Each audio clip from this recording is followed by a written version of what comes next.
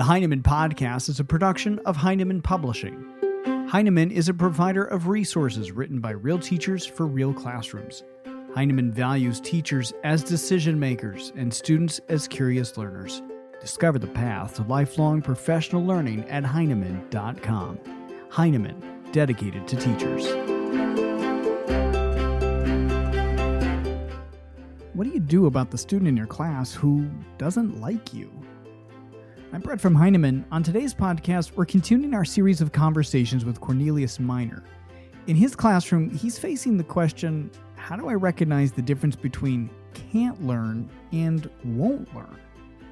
Mr. Minor is a frequent keynote speaker and lead staff developer at the Teachers College Reading and Writing Project in New York, where he works with teachers, school leaders, and communities to support literacy reform in cities. In his work, Cornelius not only draws on his years teaching middle school in the Bronx and Brooklyn, but also on time spent skateboarding, shooting hoops, and working with kids. He's also currently writing his first book for Heinemann. As Cornelius says in this conversation, we all have students who consume our thoughts and keep us up at night.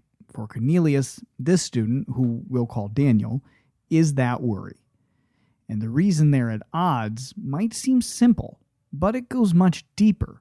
Cornelius explains more here. One of the things that's so powerful about being a teacher, or I guess so universal about being a teacher, is we all have these students that we think about and can't stop thinking about. You know, every teacher, I think, if I ask them, they have that one kid that keeps them up late at night. Yeah. And for me, it's Daniel. I've been really grappling with him all week. Daniel's this really interesting kid. I don't know him that well. Mm-hmm. I see him twice weekly for reading intervention. And one interesting thing about Daniel is he's the kid that has just decided that he's not going to learn from me. Oh, wow. And I know how to spot those kids. I've been seeing those kids my entire career. But I think the thing that makes Daniel different is his opposition to me isn't violent.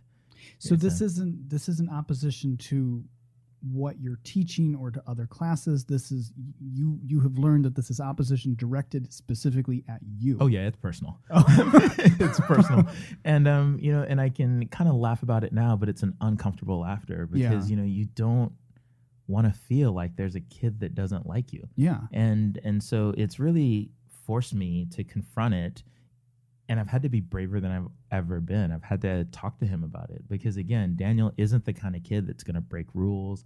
He's not the kind of kid that's going to leave class or cut class altogether. And so there he sits every day, twice a week, not doing what I want him to do.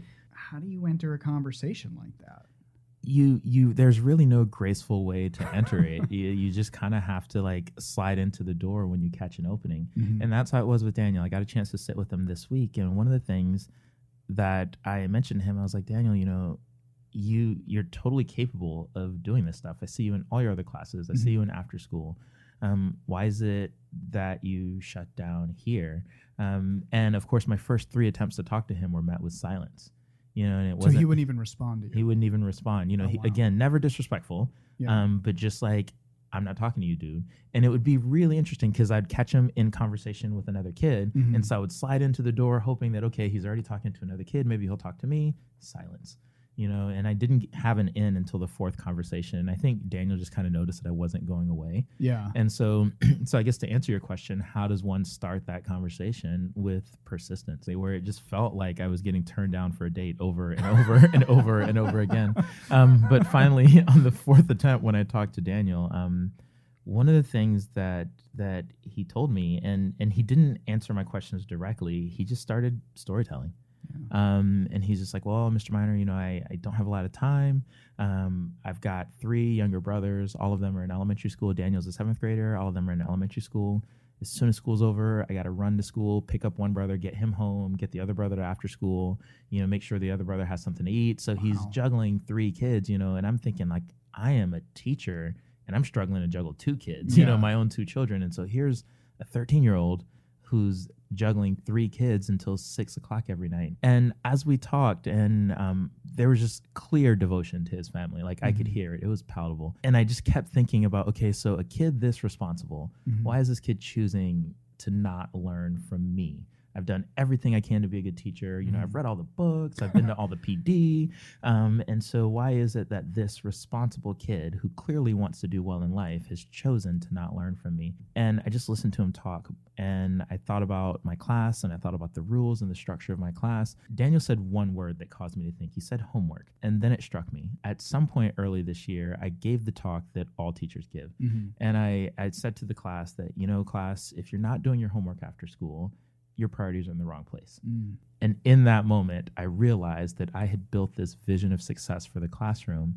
And in that vision of success, I had excluded Daniel. Wow. Where here's a kid who totally wants to do well, but his priorities are in another place after school. And I was like, oh my gosh, you know, and so he didn't help me to come to that understanding, but it kind of hit me in that moment, and I had to do something about it. You know, I think the scary thing about teaching is we want the best for kids. We want the best for all kids. But sometimes, you know, through our innocuous actions, we're exclusive. You know, so I'd said this statement out of pure good intentions for kids. You weren't trying to hurt his feelings. Exactly. And so I asked him, I was just like, you know, I noticed that you do a lot after school with your brothers, you know, and I realized that I said something that might have upset you a few weeks ago. Is it that, you know? And he didn't even answer yes. He just nodded. Oh, wow.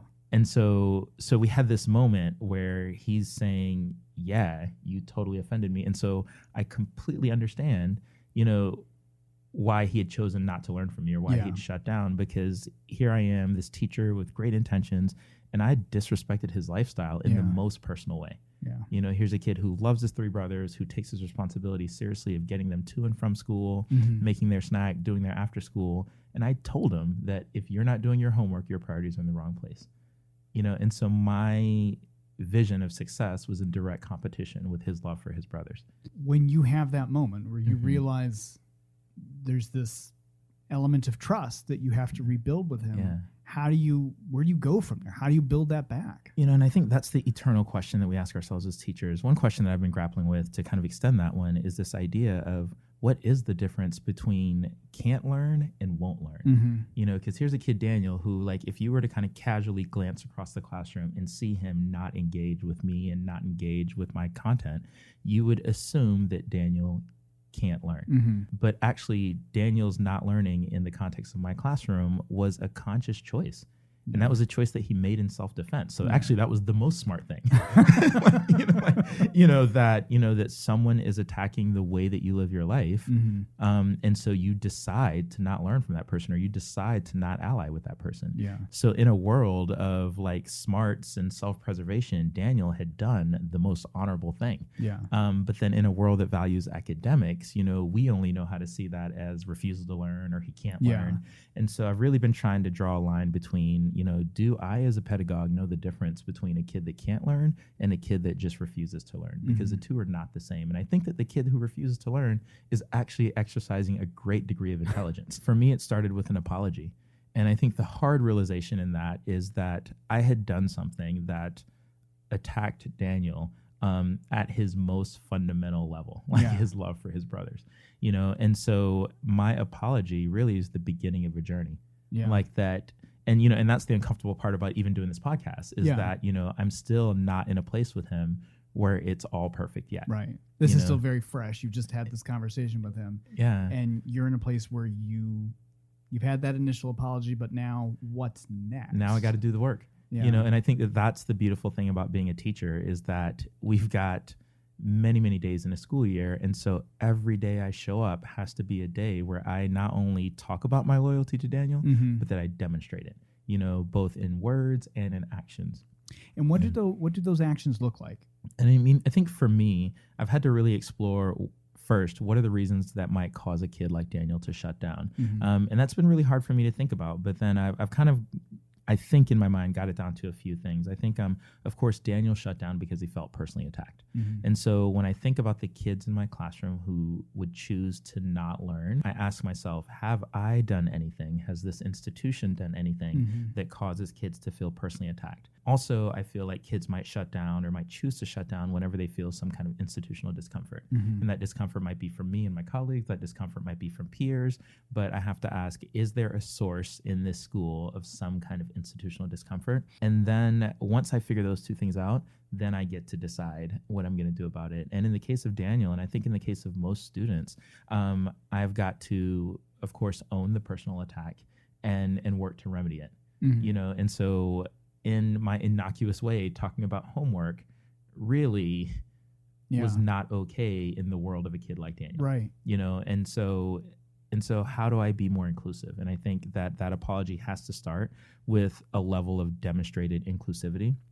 And then I have to actively be removing institutional barriers for kids. So once I find wherever that institutional discomfort is, if it's in my homework policy or if it's in the way that kids sit together and the way that I group them, then I've got to remove those barriers immediately. And the removal of those barriers has to be public and intentional. That kids have to know that, hey, this thing exists in this classroom. And in my case, this homework policy exists in this classroom. And for some of you, that homework policy is not okay. So I'm changing it. Wow. And a kid like Daniel has to hear my apology, but then see me publicly changing the thing that impacts him adversely. And I think I'm not going to win him over tomorrow. Yeah. And I think that's the thing. I think a lot of times I go to teacher PD or I read teacher books and I feel like, okay, if I do this thing, I'm going to win Daniel tomorrow. And I think the reality of it is that, you can do one thing to lose it, but then you got to build it back up. So in many ways, it is a relationship. Like when you mess up in a relationship, you apologize, but then you work. Yeah. And I think, but we as teachers are in a lucky position because we have opportunities every day to do the work, which is really beautiful. Well, and you were curious, as you always are. Yes. Yes. And so you're putting the invite out there. You're saying, if anybody's listening to this, if another teacher is listening to this and maybe has a piece of advice, for sure, you would encourage them to tweet you with some ideas? That would be amazing, and I think this is a thing that we as teachers can suffer through in silence, that no one really wants to talk about the kid in your class that doesn't like you. Or we always make it about the kid. We're like, well, that kid cut class or that kid showed up 5 minutes early or 5 minutes late, but we never want to make it about us. Well, here's what I did that might have set that kid off. Help me work through this. And I think one of the things that I'm really on about right now is really thinking about that, because those are the kids who end up getting less from our classes. What is a takeaway that we could learn from this, that we could look into ourselves? Because it's not easy to look at ourselves and identify that. So what did you go through that led you to the place that you went, yeah, no, this is me. This isn't anything else. This is on me. I think that as teachers, we're lucky because we're humans first. And all of us are in relationships outside of school. And I think that teachers are a really beautiful kind of people, a really beautiful breed of people, because in our relationships in life, we know how to take ownership. We know how to apologize. We know how to work through difficulty. But sometimes, our teaching, where we're most vulnerable, that's where it gets hard. And so for me, it's been an act of aggressive transfer. And Grant Wiggins talks a lot about transfer. Like, how do I take this skill that I know in one area of my life and apply it to this other area of my life? And so in teacher terms, I've really, one thing I believe is that, like, as teachers, we already have the answers. It's just a matter of creative transfer. And so I've really been thinking about, like, where are the areas in my life where I've totally messed it up? And and how can I really like apply what I've learned from those situations to the work that I'm doing with kids like Daniel? Yeah. Cornelius is genuine in his request for feedback from you. He'd love to know your thoughts. You can follow Cornelius on Twitter @Mr. Minor and continue this conversation from there. My thanks to Cornelius. That's all the time we have for today's podcast. Be sure to subscribe for more podcasts and follow us on Facebook, Twitter, and Instagram.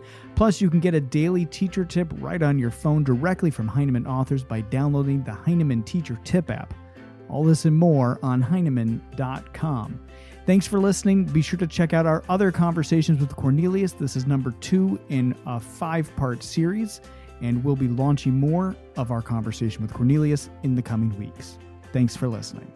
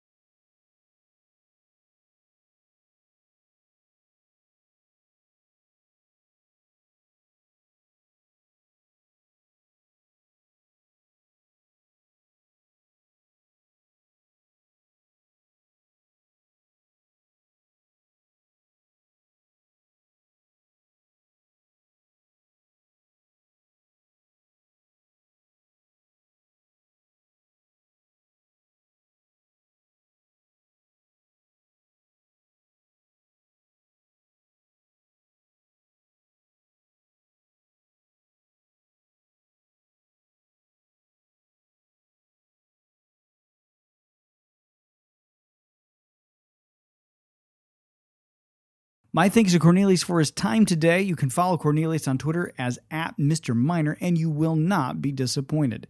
Be sure to subscribe for more podcasts and follow Heinemann on Facebook, Twitter, and Instagram. Plus, you can get a daily teacher tip right on your phone directly from Heinemann authors by downloading the Heinemann Teacher Tip app. All this and more on Heinemann.com. Thanks for listening.